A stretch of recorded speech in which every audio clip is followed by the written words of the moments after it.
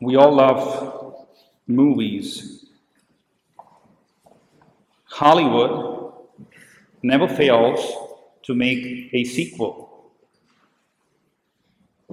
There are many sequels that are very popular.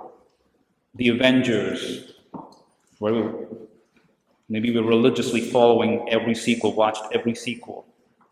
Batman, Spider-Man. I hear there's a Christmas release of Spider-Man coming. No Way Home. Everybody eagerly waiting to go and watch it. What about the Fast and Furious? The James Bond movies. There's one released this year. It says No Time to Die. And the James Bond movie is all about the main character, the one who plays the Bond, and Daniel Craig, who's now the James Bond. This will be his last movie before they switch to somebody else. God willing, tonight in our residence we will be watching this James Bond movie, No Time to Die. So, why do they make sequels? Well, you can say it's a known brand, something that gets popular. You do a sequel, people are going to come. People are going to pay and come and watch. People in Hollywood give different reasons, or this time it's going to be different. There are new characters. Maybe it's going to get darker in this new sequel. And the list can go on. But we all know that sequels have proved to be profitable. So on this solemnity, we celebrate a story that has been told year after year for 2,000 years. It's about a person, Jesus Christ. The story is a little complex, and therefore, year after year, we got to talk about it. It's about a king.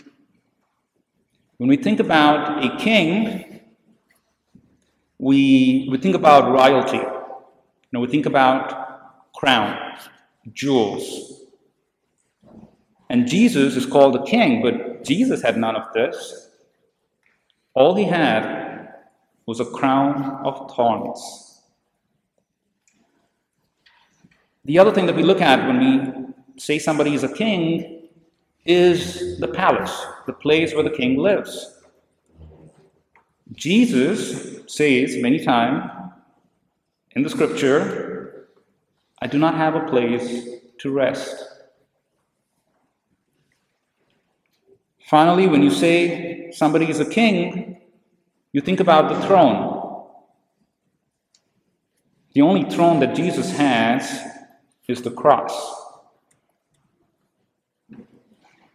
So why is it that we proclaim today and forever Christ is the King? Why do we use this terminology?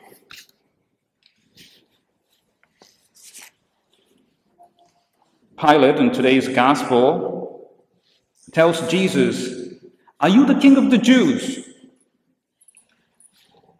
And Jesus says, "You say I am a king."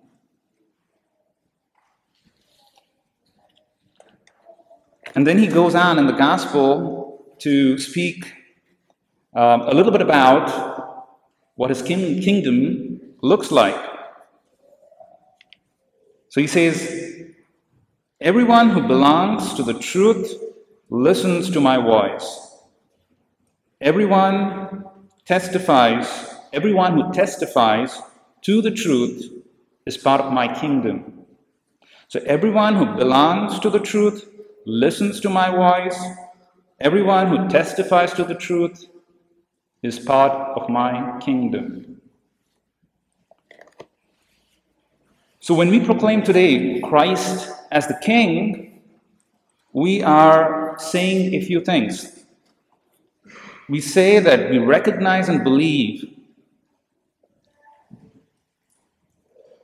in the truth that he is proclaimed to all who listen. We believe that this truth is above everything else. We believe that this truth gives us life. It motivates us. It feeds our souls. It gives us purpose and meaning every single day. So what is the truth? Well, to today's generation, if you ask them what is the truth, they would say, well, I have a truth, you have a truth, that person has a truth. There is no the truth.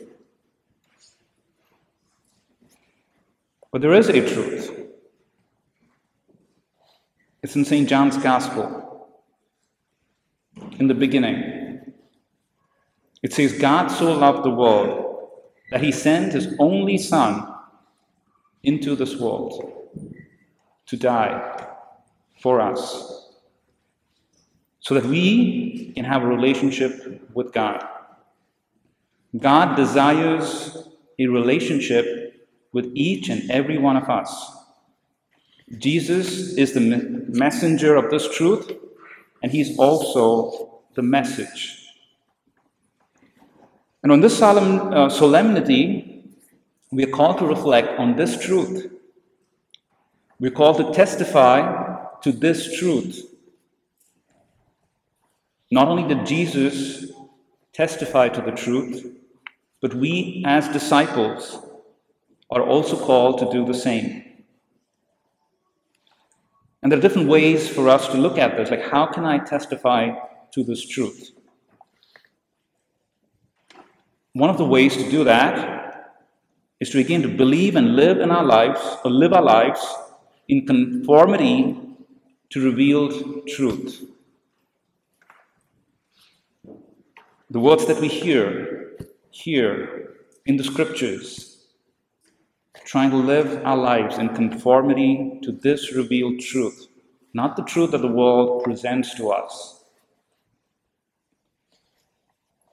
Another way to understand this would be to prioritize the Word of God. There are many priorities in our lives, but is this my priority? We have problems in this world, in our own lives, but there is a theological answer to this problem, whatever that may be. Theology, theo means God, logy means logic, so there's a God logic to all our problems, to all the difficulties. Think about the story of the rich young man who said, I have followed all the commandments, everything. What does Jesus say? He says, there's one thing that you have not done. Go sell everything that you have, come and follow me. Did he do that? He did not. That's God logic. Many a times in the scripture, we see the blind, the crippled, the sinners. They are the first to respond to the word of God. They are the first to repent.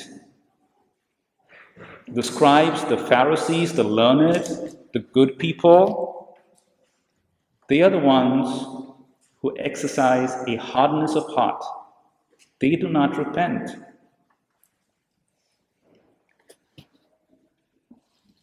They are unwilling to have their minds and hearts be transformed by the truth of Christ.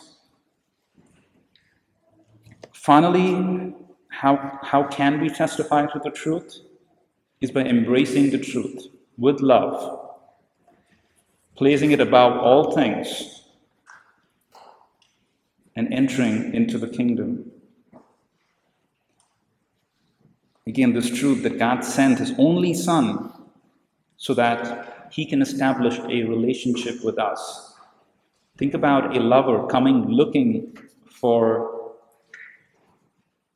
a love coming looking for its lover, right? Or the lover coming looking for his love or her love. This is the love that God has for each one of us.